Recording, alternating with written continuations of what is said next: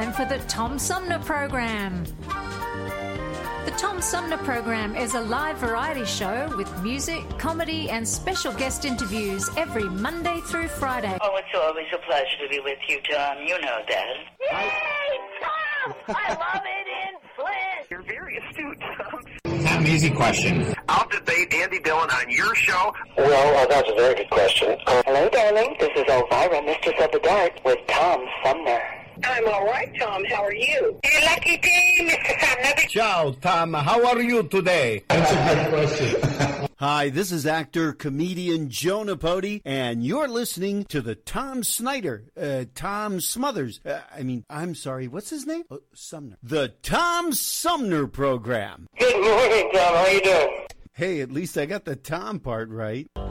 Stay tuned, because it's on now. The Tom Sumner Program.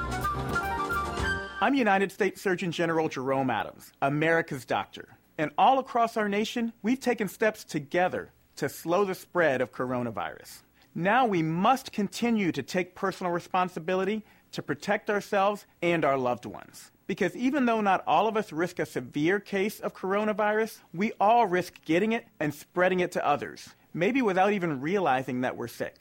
So if we want to get back to school, back to work, back to worship, and back to overall health, there are things our country needs to do. We need to follow state and local guidelines, take extra precautions if at higher risk, wash our hands frequently, stay 6 feet from others when we can, and when we can't stay 6 feet from others, please, I'm begging you, wear a face covering. These small actions will make a big difference. So I'm asking you to say it with me, America. Coronavirus stops with me. You can learn more at coronavirus.gov. Produced by the U.S. Department of Health and Human Services at taxpayer expense. I know this is a really hard time for everyone. We're facing a killer virus, economic pain, and all the frustrations of being cooped up at home.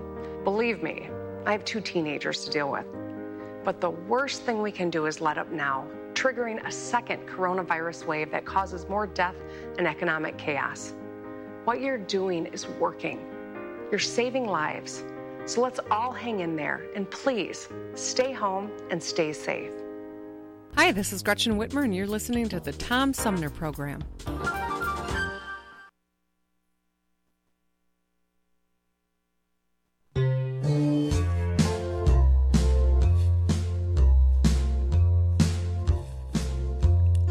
Wash my hands, I don't touch my face. I stay at home, shelter in place. Social distance, don't go to work. I wear a mask and gloves, stay away from church.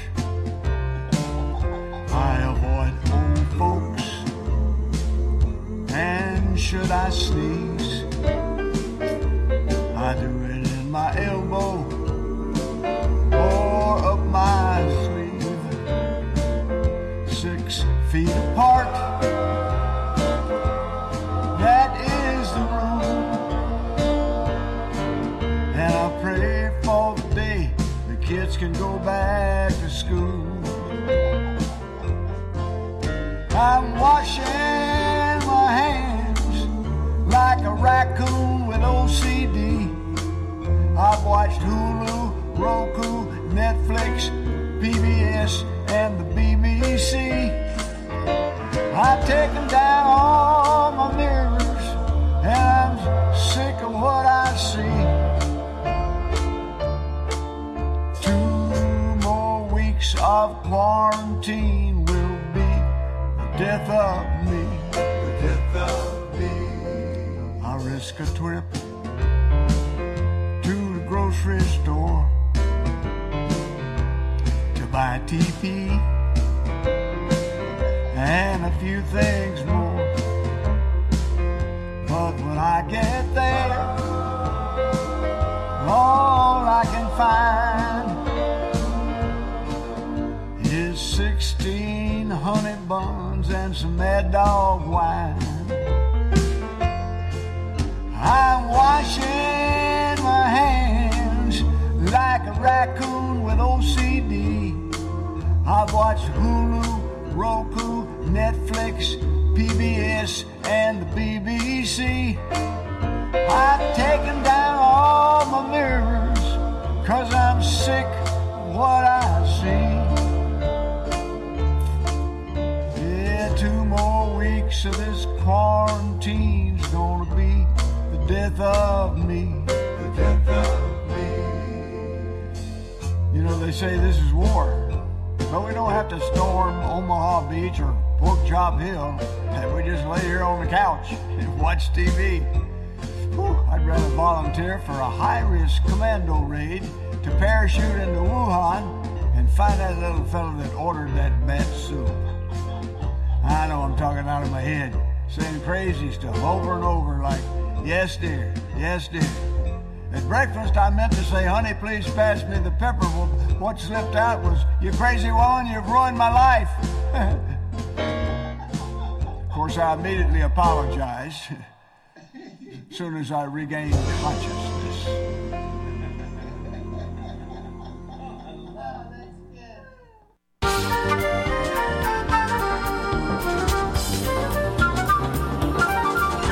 Hey, welcome back, everybody. This is the Tom Sumner Program. I had scheduled, and welcome to live radio, I had scheduled for this hour a conversation with Deborah Keston, a holistic nutrition researcher, about her award-winning book, Whole Person Integrative Eating, a breakthrough dietary lifestyle to treat the root causes of overeating, overweight, and obesity. And I know we've talked about this before, this idea of integrative eating. And I don't know what happened, but we were supposed to connect by phone and weren't able to. But I will have coming up in a few minutes, right after the break, a conversation with Barbara Freese, who wrote a book about industrial strength denial. And we'll talk about that and a lot more. But we do have a few minutes that we can have some fun with. So I'm going to dig out from the archive here some local music, which we haven't been doing on Fridays, and we're going to try and bring that back soon.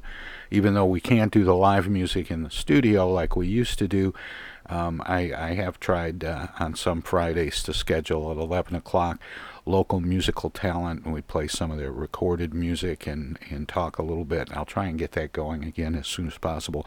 But I am really looking forward to a day when we can actually have live music again on the show. But in the meantime, and I've played some of these songs before from Flint blues artist Greg Nagy, who did a project, a way of dealing with the boredom of quarantine, where he posted a different song on Facebook every day for 30 days, and I collected all the songs that he performed.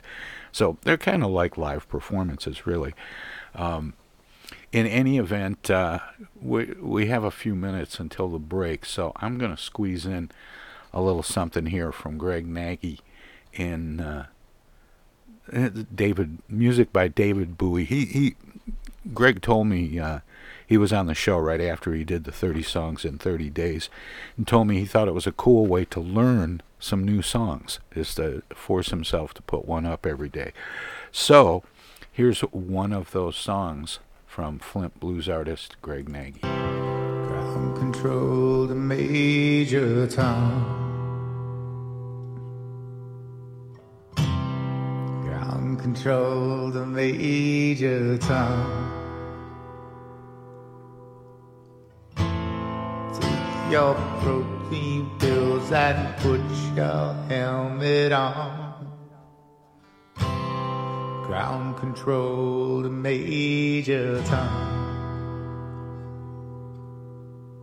Commencing countdown, engines on. Check ignition and may God's love be with you.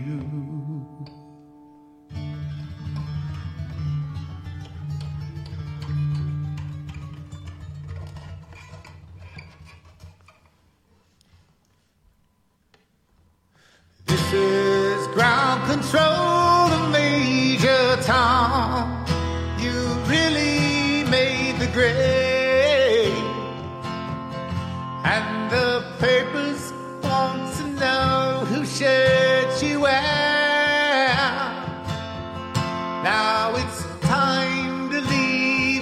answer if you dare. This is Major Tom to ground control.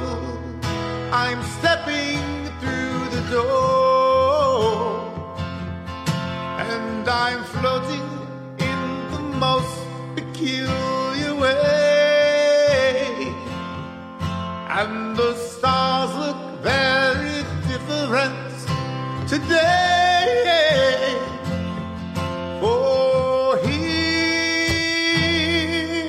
am I sitting in my tin can,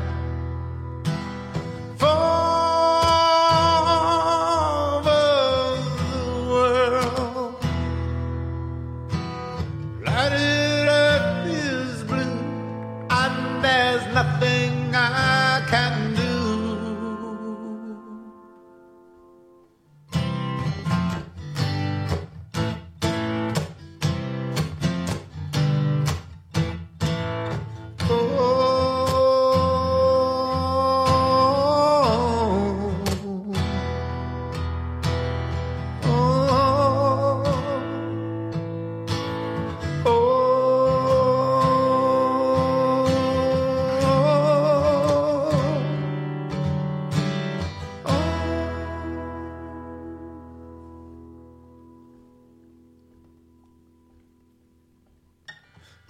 I'm past 100,000 miles.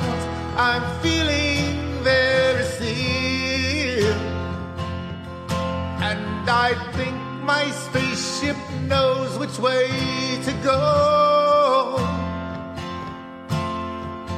Tell my wife I love her very much. She knows. Ground control to Major Tom, your circuit's dead. There's something wrong. Can you hear me, Major Tom? Can you hear me, Major Tom? Can you hear me, Major Tom? Can you hear? Am I floating around my tin can?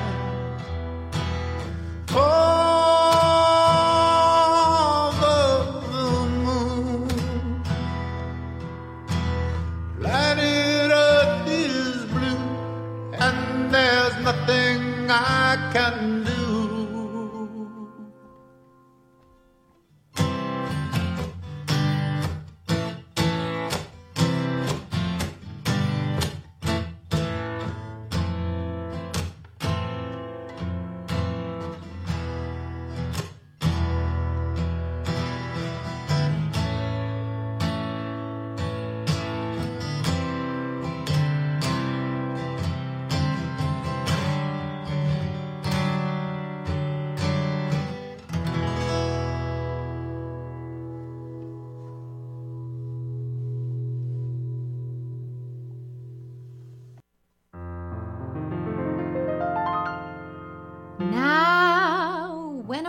Comes along that's spreading like a plague, and POTUS and his lackeys have been nothing if not vague. Well, then you've got to trust the CDC and listen well, unless you want to bid our free society farewell. There is a super bad, transmittable, contagious, awful virus, and if we don't act quick and social distance, it will mire us in a stretch of quarantine that lasts until July. A super bad, transmittable, contagious, awful virus. And if you got a better cough in your arm, and if you got a better... Now, back in 1918, influenza had its run, but half the docs were busy overseas with World War I. Today we have mass media and scientists to say, if you don't want this virus, well then stay 6 feet away. Super damn important that we practice isolation, because we're asymptomatic while it's in incubation. We'll overwhelm our hospitals if there's not mitigation. It's super damn important that we practice isolation. If we don't do it, then we're all gonna die. If we don't do it, then we're all gonna die. And so I hope at last you'll take this lesson here to heart, 'cause it's already scary and we're only at the start. If you get bored, just think of the immunocompromised, who can't go much of anywhere unless it's sterilized. Oh, super bad, transmittable, contagious, awful virus. If we don't act quick and social distance, it will mire us in a stretch of quarantine that lasts until July. A super bad, transmittable, super bad, transmittable, contagious, awful virus. Super bad, transmittable, contagious, awful virus.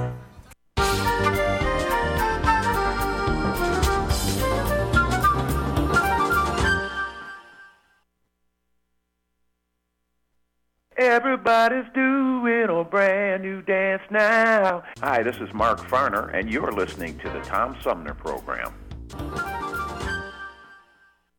I'm Julie Lopez with Crime Stoppers. Have you ever wondered what to do if you have information about a crime or the whereabouts of a felony fugitive and you want the police to know but you need to remain anonymous? Well, here's what you can do. You can go to p3tips.com or download the mobile app. You can go to Crime Stoppers of Flint and Genesee County's Facebook page and click on the Leave an Anonymous Tip tab, or you can call 1-800-422-JAIL. All methods are anonymous, and if your help leads to a felony arrest, you may be eligible for a cash reward. Remember, your voice matters. Thank you, and thank you all for tuning in. You know, we know that tough times don't last, but tough people do. We've been through a lot here in Michigan. We've been through crisis before, where the country needed their countrymen and countrywomen to pitch in collectively to get through a crisis and rise to the occasion. Michigan once was the arsenal of democracy to win World War II. We need that same spirit now. We're working around the clock with doctors and hospitals and first responders to stop the spread and to save lives. But we need your help too. The state has launched a new volunteer website at www.michigan.gov/fight-COVID-19, where trained medical professionals can register to serve their fellow Michiganders by assisting hospitals in fighting COVID-19. State residents can also use the site to find out how they can help in their local communities by giving blood or donating resources or needed medical supplies. Whether you're a medical professional looking to volunteer or you're someone who can give blood or donate to your local food bank, everyone can help out. To get through this, we must all do our part. Stay home, stay safe, and save lives. The Tom Sumner Program plays host to the best political roundtable on radio every Wednesday from 10 a.m. to noon. Armchair Politics features great commentary and analysis about the headlines from local, state, and national politics with an alumni of world-class pundits, plus quotes, tweets, and those weird and wacky stories we call the X-Files. If it's Wednesday, catch Armchair Politics on the Tom Sumner Program. MTA Flint is nationally recognized for continually seeking to provide sustainable, reliable, and cost-efficient transportation for individuals throughout the region. Through work-related and non-emergency medical transportation and Your Ride services, MTA is moving people with future and alternative fuel technologies. More information about MTA Flint and specialized services is available at mtaflint.org. There are everyday actions to help prevent the spread of respiratory diseases. Wash your hands. Avoid close contact with people who are sick. Avoid touching your eyes, nose, and mouth. Stay home when you are sick. Cover your cough or sneeze. Clean and disinfect frequently touched objects with household cleaning spray. For more information, visit cdc.gov/COVID-19. This message brought to you by the National Association of Broadcasters and this station. Have you lost your job and your healthcare coverage due to COVID-19? You're not alone, and Genesee Health Plan can help. I called and they provided healthcare enrollment over the phone with Medicaid, healthcare.gov, and Genesee Health Plan. They made sure I had access to doctor visits, my prescriptions, and more. Getting healthcare coverage can be confusing. You don't have to do it alone. Get help with GHP. Call 844-232-7740 or go to GeneseeHealthPlan.org. We're in this together, and together we'll get through it. Tom Sumner. TomSumnerProgram.com. Hi, this is Deb Cherry, Genesee County Treasurer, and you're listening to the Tom Sumner Radio Show. Hey, welcome back, everybody. My guest this hour asks the question, how far will industry leaders go to protect their bottom line? In a newly published book, Industrial Strength Denial, 8 Stories of Corporations Defending the Indefensible. She is an environmental attorney and former Assistant Attorney General for the great state of Minnesota. She joins me now by phone. Her name is Barbara Freese. Barbara, welcome to the show. Well, thank you, Tom. The book, Industrial Strength Denial, 8 Stories of Corporations Defending the Indefensible. I couldn't help asking myself, in this day and age, what is considered indefensible? Well, I don't mean to be so silly about it, but I just wonder. We accept so many things now that as being just the way we do it. You're absolutely right, and it is very hard to shock anybody these days.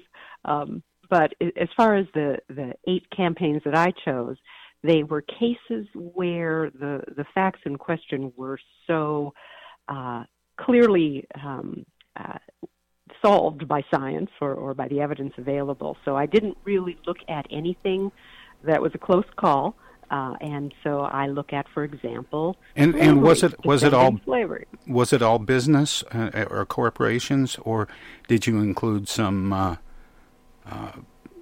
government agencies and? It's almost all just the industries that I'm quoting. Okay. Yeah. That's why Flint didn't make the list.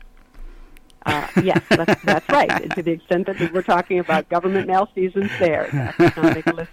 Though I do look at the leaded gasoline industry.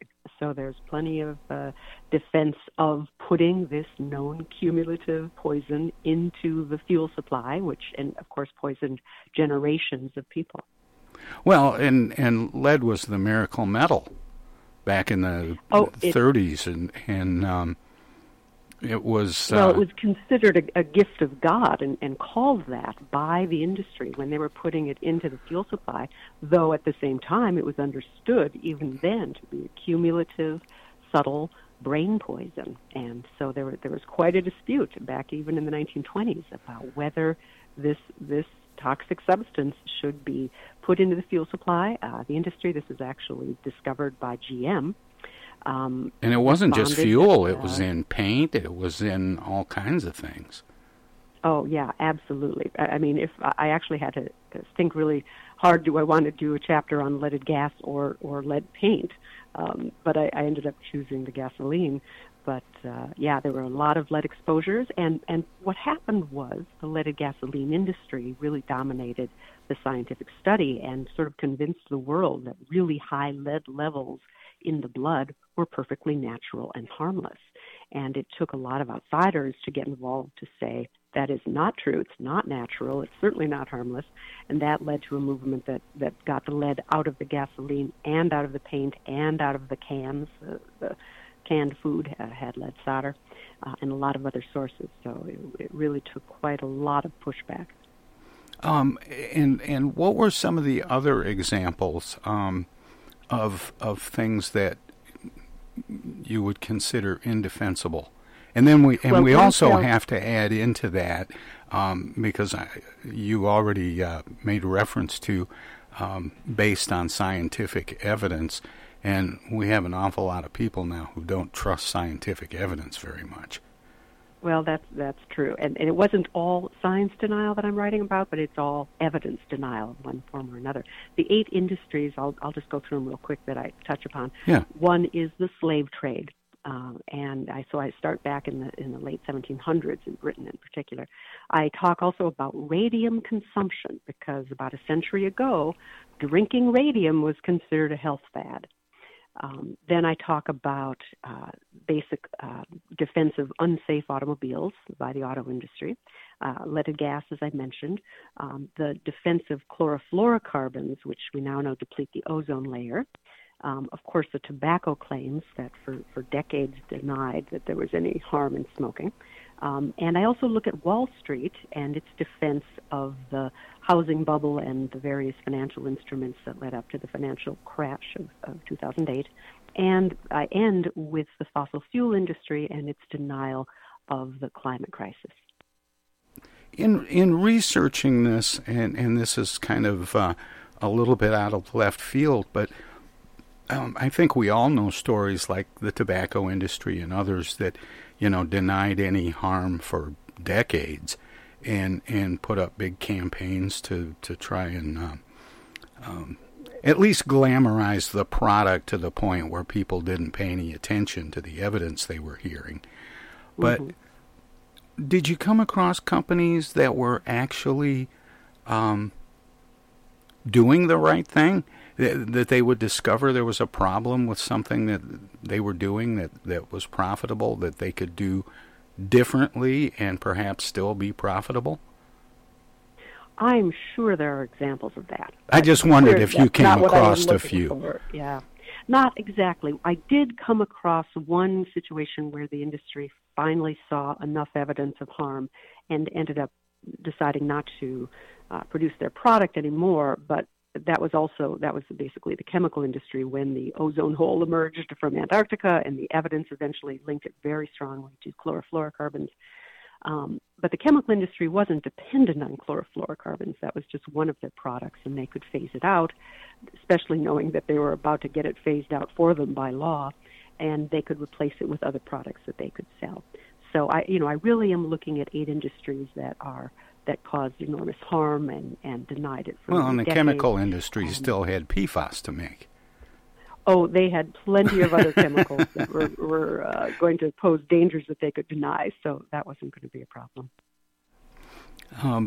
So the chemical industry was one. What were some of the others?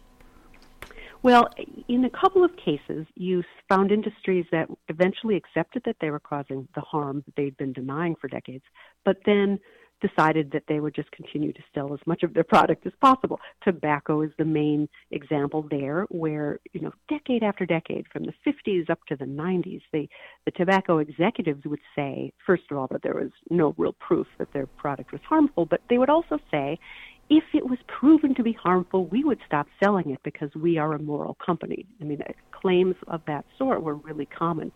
Then finally in the 90s, they started to realize they didn't even need to claim that. And some of the executives started to admit, well, of course we're going to sell it anyway, as long as it's legal to sell. So around 2000 and beyond, and there were lawsuits prompting more admissions at this point, the tobacco executives started to agree, the main tobacco companies started to admit, yes, our product does in fact kill lots and lots of people, and it's addictive. But that did not in any way diminish their enthusiasm for selling the product. I think we are starting to see something similar now among the big oil companies when it comes to climate change. ExxonMobil, for example, spent decades questioning the science, trying to raise doubts about it. Now they not only accept the scientific basics, which is that their product is among those really driving this dangerous warming, but they claim to support the goals of the International Paris Agreement, which would require dramatic reductions in global emissions. That, of course, poses a huge threat to their own future, but when they make their own projections about what they think is going to happen, they don't project that they're going to be selling less or producing less oil or gas. They still see a pretty rosy future for their industry. So it's a form of acceptance on the one hand with a continuing kernel of denial on the other. I've even seen, and I think it was in fact Exxon running television ads talking about how they've redirected their research into looking for sustainable types of energy, and then it's like Exxon working for you, that right. Kind of thing, while not changing anything at the pump. Well, they are trying to reduce their own emissions, but what they have not done, unlike British Petroleum, which is the first oil company that's taken the next step, they have not pledged to reduce their production of oil and gas. And so that's a little bit like, a tobacco company deciding to put a no smoking policy in their corporate lunchroom, but still promoting cigarettes as much as possible. I think that's sort of where we are right now. Yeah, no smoking, but there's a cigarette machine. There's a cigarette machine, and they're going to try to sell as many as possible to their consumers. Right, exactly. Another thing that I wonder about as we're talking about this, Barbara, is the this notion of how far leaders will go to protect the bottom line. Is there a sense that how ugly did some of these things get? Well, if you go back to the slave trade, it doesn't get much uglier than that. And the way I try to look at this is to look at the whole range of denials, from the most blatant lies to the more subtle self-deceptions. So depending on whether you consider a good old-fashioned lie uglier than a kind of sinister deception, that makes this a little bit of a hard question to ask. But obviously, people were, the slave trade was a totally respected industry. Britain dominated it in the late 1700s when they were confronted with evidence of the brutality of slavery, or I should say when the British public was confronted with this evidence. The industry, of course, knew about it. The industry came back and said, we're not brutal. We are actually rescuing these people from Africa. They want to be purchased. They are enjoying their crossing across the Atlantic on these festive slave ships where they're singing and dancing and eating all this delicious food, and then they're going to these comfortable plantations, and their lives are much happier than the peasants of Europe. So that, I think that gives you a sample of just how ugly this can get. Obviously, that was a very long time ago. But, when you think about the tobacco industry selling their product, aggressively marketing it to young kids, and there's a lot of evidence of that sort of thing. They are right now in this country responsible. It's been linked to something like 480,000 deaths a year. Globally, it's millions of deaths a year. So that's getting pretty ugly. You mentioned something almost in passing that I wanted to unpack a little bit. That's self-deception. How does self-deception play into this, and does it excuse anybody from pressing on with racking up dollars on their bottom line? Well, I try to separate it from the moral judgment, and I don't think anybody reading my book will think I'm giving anybody a moral pass. But I also try to recognize that rationalization, or we could just call it bias, is an essential part of human nature. And part of my book is looking at the social psychology in particular. We are, I don't come at this with the notion that we're naturally objective unless we're biased, and that's morally wrong. I come at it with the assumption that we are all biased when it comes to our own self-interest and our own tribal loyalties, and that it takes a lot of work to become objective. And if you're not doing that work, you're not likely achieving it. So one of the points that I try to make is that the corporation itself, as an institution, involves a lot of aspects that enhance our natural biases, that enhance our natural tribal animosities toward others, that reduce our sense of social responsibility. There's division of labor, for example. There's the division of ownership from management, so that you've got shareholders that are far away, managers who are thinking, well, my responsibility isn't to society, it's to my shareholders. You've got a powerful justifying ideology that has gotten stronger over the decades, at least in terms of influencing policy, arguing that the market can do everything and the government shouldn't interfere with it. So I really kind of look at this as a variety of things. And again, maybe to return to tobacco, you have different kinds of denial. On the one hand, you have the tobacco industry saying, well, there is no proof this is harmful. On the other, you have, I actually start the book with a quote from a tobacco executive saying, who knows what you would do if you didn't smoke? You might beat your wife. You might drive cars fast. And I put that in this category of this kind of easy rationalization, a self-deception that makes it easier for these folks to sell a product they know is going to kill a lot of folks. I've got one that's even more insidious. For over 50 years, I was, well, maybe not over, but nearly 50 years, I was a militant smoker. I liked smoking. Was I addicted? Probably. But, until fairly recently. And it really didn't matter to me. I knew what the dangers were, but I liked smoking. Mm-hmm. And the industry gave you a lot of reasons to continue, and that was one of the things that we saw in the documents, that they were working very hard to provide ways to help the smoker overcome their concerns about health and to effectively rationalize what they were continuing to do. And of course, the nicotine didn't hurt. But what I'm saying is that there was a market there that that despite the evidence, even if there hadn't been attempts to cover that evidence or at least mitigate it or minimize it in some way, that would just blast through the warnings and the evidence and say, I'm going to do this because it's my choice and I like doing it. Mm-hmm. Which kind of brings me in a weird path around to this. What has a bigger impact on companies changing their behavior? Regulation or market forces when it becomes popular not to use fossil fuels? When it becomes cooler not to smoke?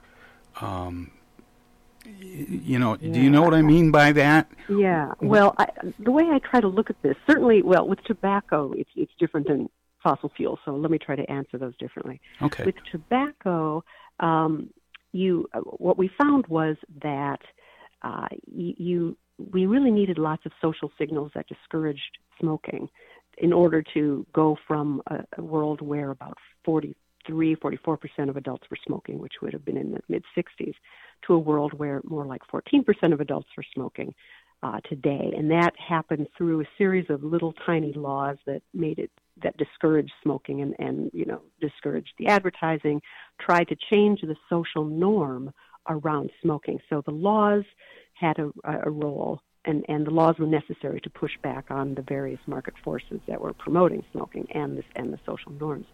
With climate change, the markets can help reduce our emissions, but as long as, for example, there's no price on carbon dioxide, which is true for most of the country, then the markets are blind to continuing to destroy the climate. So in a case like that, you absolutely need laws because there are such market failures that prevent us from addressing the problem. I was watching a movie recently, and at the beginning of the movie they had, the rating and some cautions about some of the things that were included in the movie, warnings, basically, parental warnings or whatever. And it talked about violence, sexual situations, fear. There were a couple others, and I was just stunned.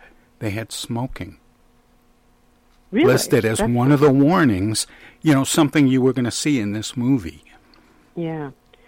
Well, what's funny here is, or interesting maybe, is that among the ways that the tobacco industries got smoking to be so popular was when they worked with Hollywood, and Hollywood, of course, recognized pretty early that smoking could be quite elegant, it could be quite dramatic, they could use it for all sorts of ways. So cigarettes in movies were promoted by the industry, and I would imagine that when people see smoking, it does sort of promote the social normalization of smoking.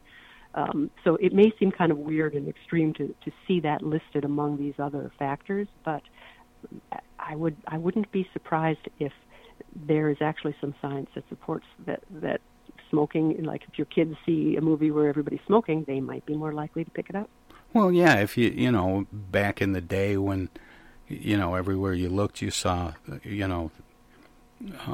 these cultural icons, James Bond and the Rat Pack and all of these people, and they were all smoking and they were all cool. And if I smoke, I'll be cool too. Exactly. And that's what teenagers, and most of the people who started smoking did so before they were 18.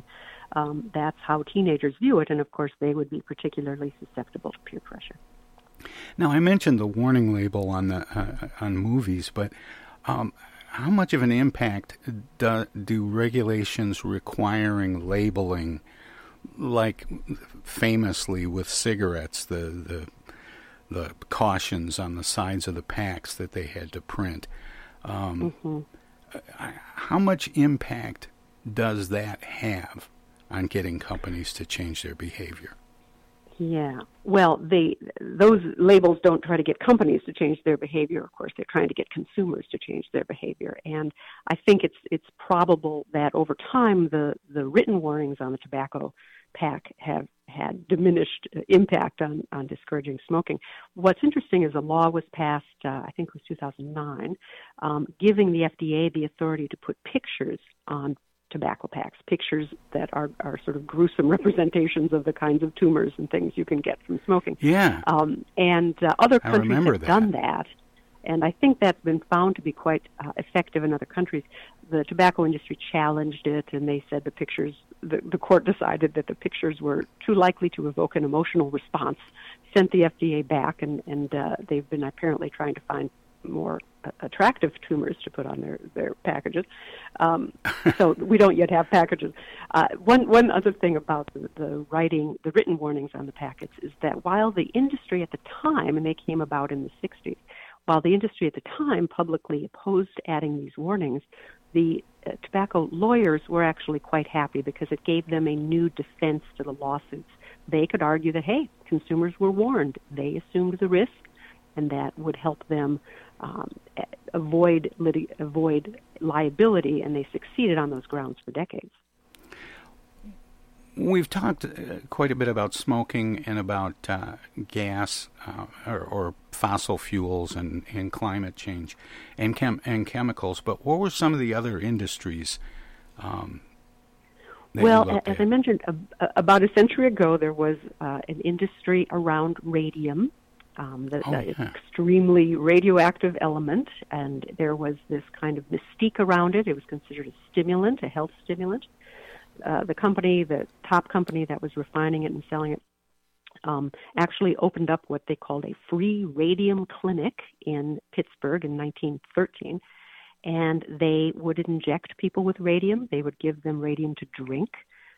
They wanted them to consume radium because if you used it, if you didn't actually consume it, you didn't have enough demand for their product. So they were saying that this was something that you could use to treat, everything from arthritis to insanity, and ultimately it became a part of something sold to consumers. You could get it in toothpaste, bath salts, and a lot of people would drink radium. It was marketed, in fact, a lot for male sexual dysfunction because it was considered a stimulant, and it was put into rectal suppositories.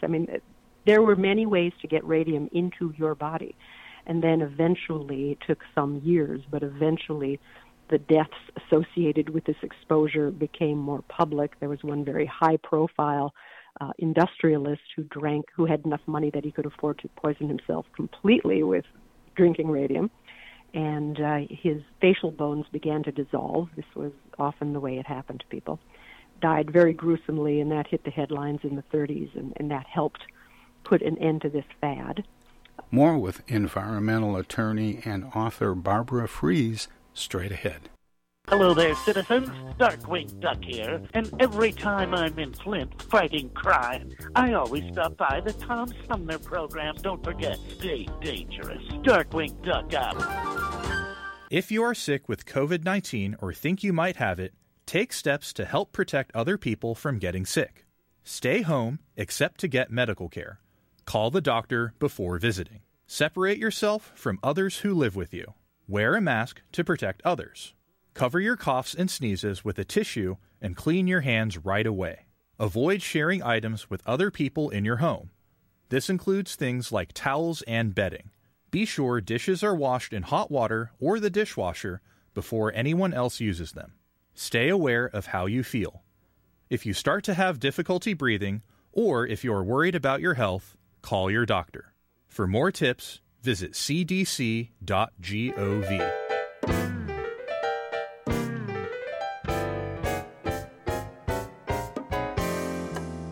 The Tom Sumner Program has hosted live candidate forums for local, state, and national offices at bars, restaurants, coffee shops, and colleges. Armchair Politics has gone to Lansing, Frankenmuth, Birch Run, and Hell, Michigan, that is. We've done shows all the way to the Mighty Mac and back to the Bricks. We've done remotes from a baseball stadium in Lansing, a grocery store opening in Flint, and from a moving train. We'd like you to tell us where to go next. You can write to us at TomSumnerProgram.com, call us at 810-339-8255, or contact us on Facebook. This is your chance to tell the Tom Sumner Program where to go.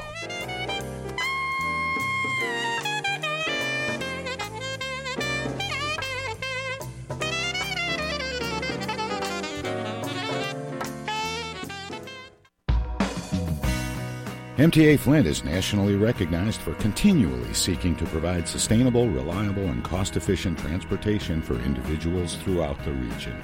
Through work-related and non-emergency medical transportation and Your Ride services, MTA is moving people with future and alternative fuel technologies. More information about MTA Flint and specialized services is available at mtaflint.org. East Village Magazine is the monthly neighborhood magazine read all over Flint. With support from grants, donations, and advertisers, East Village Magazine's talented local writers give you an in-depth look at local news, issues, and people that make Flint, Flint. Copies of East Village Magazine are available at many of your favorite shops and restaurants around Flint or online at eastvillagemagazine.org. East Village Magazine, community-focused and community-supported.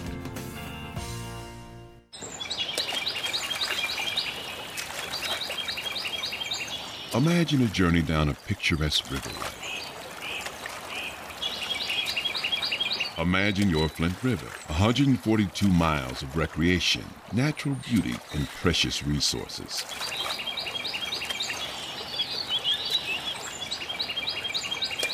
The Flint River is a vital resource that is available for all to use and enjoy. The river and its ecosystem provide unlimited recreational opportunities and natural beauty while supporting wildlife in a vibrant landscape. We all have a responsibility to protect and preserve this precious resource. Learn more at flintriver.org or call the Flint River Watershed Coalition at 810-767-6490.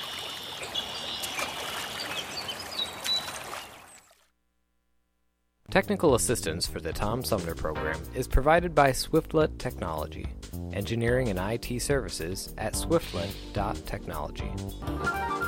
The Tom Sumner Program.com. This is U.S. Senator Gary Peters, and you're listening to the Tom Sumner Program. More with environmental attorney and author Barbara Freese straight ahead. Also, radium was used to make glow-in-the-dark paint. And a lot of people are more familiar with the example of the young women who were hired to paint that radium paint onto clock faces and watch dials, and they would put the paintbrushes between their lips to make a point of the paintbrush, and many of those young women died, again, very gruesomely, and fortunately, well, not fortunately, but there was a lot of attention brought to these deaths, and that did finally bring about some regulations limiting it. But that speaks to another point. How often was it the case, as with radium, where perhaps it wasn't known what the harms were until there were just stacks of bodies? Right. In the case of radium, I should stress that they did know at the beginning that, as soon as it was discovered by the Curies, Pierre and Marie Curie in 1898, they immediately discovered that this stuff burns your flesh because they accidentally burned themselves. And so the one thing they knew about this stuff was that it was extremely radioactive, way more radioactive than uranium, and that it killed living flesh. And so where I see quite a bit of denial was this notion that not knowing anything else about this element, they could go ahead and try to, start injecting it into people and just assume it was going to be healthy. So I certainly consider some denial there. I think they really should have known. And in fact, very early on, they did know that this product accumulated in the body. So this wasn't just some fleeting thing that they could say was going to be good for you. By the way, once the young women started dying, their facial bones often dissolving or growing these large, horrible growths, once the young women painting the dial started dying, the industry that hired them claimed that it didn't have anything to do with the radium, and that these women, that they had hired a lot of women who were already sickly. They were hiring cripples out of the goodness of their heart because the work was fairly easy. And when the women's conditions progressed naturally, they said, they were unfairly blamed for their earlier kindness. I should point out that by this time, not only did these women have these extremely unusual symptoms of dissolving bones, but they were exhaling radioactivity. They had radioactive breath. Wow. It's hard to even imagine. And it's one thing, when we start out, we discover new things and we think it's a miracle, like lead. And there have been other things, nuclear power. Yeah. It has a lot of pluses. It has a lot of benefits, but the negative doesn't have a solution. Well, and you have institutions there that have an enormous incentive to celebrate the benefits, and not as many institutions there to investigate and publicize and control the harms. And that's a big part of the problem. I mean, with lead, while it was considered a gift of God to put leaded gas, it was called a gift of God by the industry, when they put tetraethyl lead into the gasoline supply. Lead itself had been known for a couple thousand years to be a subtle, accumulative brain poison. So the industry really tried to hide the fact that they were putting lead in the gasoline. That's why they called it ethyl. They didn't call it leaded gas, and they actually tried to keep those who were talking about it to keep the word lead out of the conversation. But again, lead was something that was promoted for all kinds of things. We mentioned paint, but lead pipes. Mm-hmm. It was considered for infrastructure. Lead was the new magic metal that would last for a long time and hold up well. Right. It has had a lot of uses, and it's very useful if it just didn't poison people. Now, you said something a moment ago about there being a lot of forces on the side of promoting these new products as they're discovered, and even when it's uncovered that they may be harmful, that continue to promote these things, and not as many organizations or not as many resources talking about the negative impacts. Is that changing now? I don't think it really is, because when I'm talking about the forces promoting the products, I'm talking, of course, about the corporations and corporate power, corporate wealth. Continues to grow relative, I think, to other sectors of our society.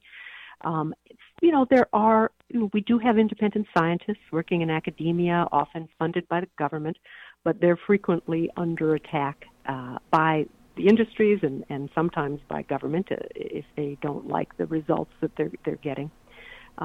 So I think it's important that we continue to try to reinforce and strengthen independent science. I would add independent journalism. I mean, certainly we're seeing a crisis in local newspapers and other forms of traditional journalism that are declining. Fortunately, there are new forms of journalism that may be taking their place, but I do feel, especially with respect to climate, and I have a personal history with respect to working on climate issues, but I really do think it's, we really do need to be investing a lot more in regulatory resources, in putting together, in funding independent science and journalism, in paying attention to these issues, because it's just so easy for them to get ignored and just not be studied the way they need to be. What prompted you to write this book and to do all the research going into it? Yeah, I'm an environmental attorney and worked at the state of Minnesota for a number of years when I was a young lawyer, and started out as an assistant attorney general in Minnesota. And when I was there, we ended up having a proceeding where we were trying to figure out how dangerous burning coal was for our environment. And we burned a lot of coal and still do burn some in our power plants, like most states. And we looked at climate change, and the coal industry brought a handful of scientists to Minnesota to testify that climate change was not a problem, and if it happened, it would be mild, and we'd enjoy it, and that, in fact, CO2 in the atmosphere was great. We should actually promote it because it's good for the plants, they would argue.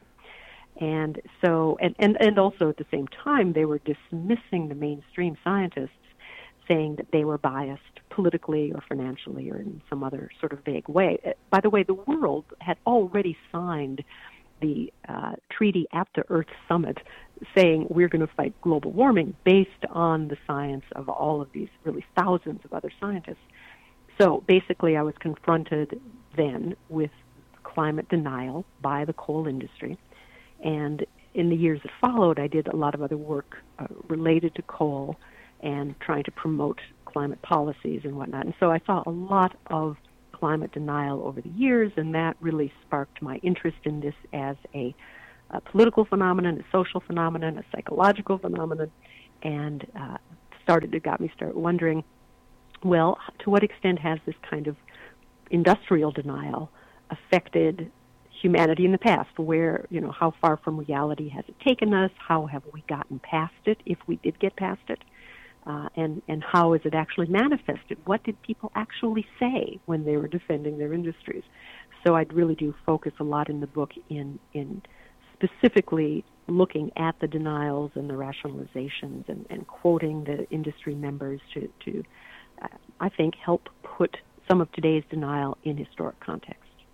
Well, Barbara, this is fascinating. I can't believe how fast our time has gone, and we're just about out of it, but I always give guests an opportunity to let listeners know where they can find out more. Obviously, the book is a great place to start. It's called Industrial Strength Denial, 8 Stories of Corporations Defending the Indefensible by Barbara Freese.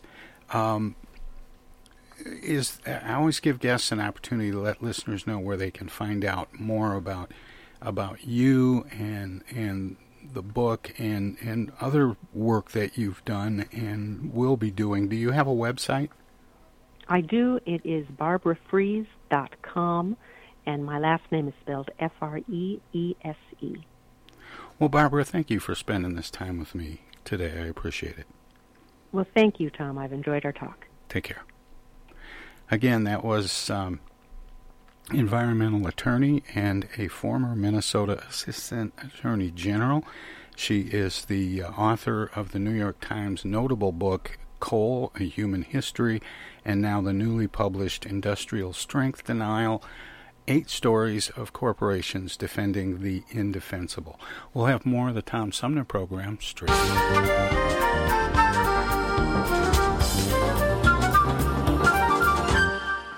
do the right thing and stay inside with me. You might just save a life, or 2, or 3, or 4, or maybe 5. Let's save lives. Are we crazy, baby?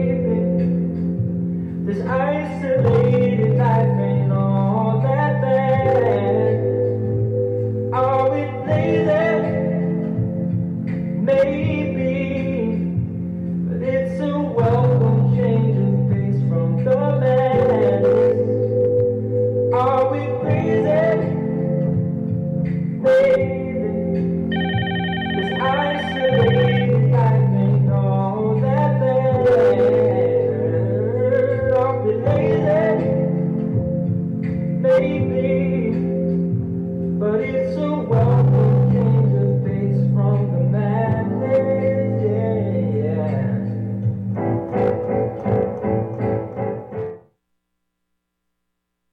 Hi, I'm Alexander Zonjic. Don't touch that dial. You're listening to Tom Sumner.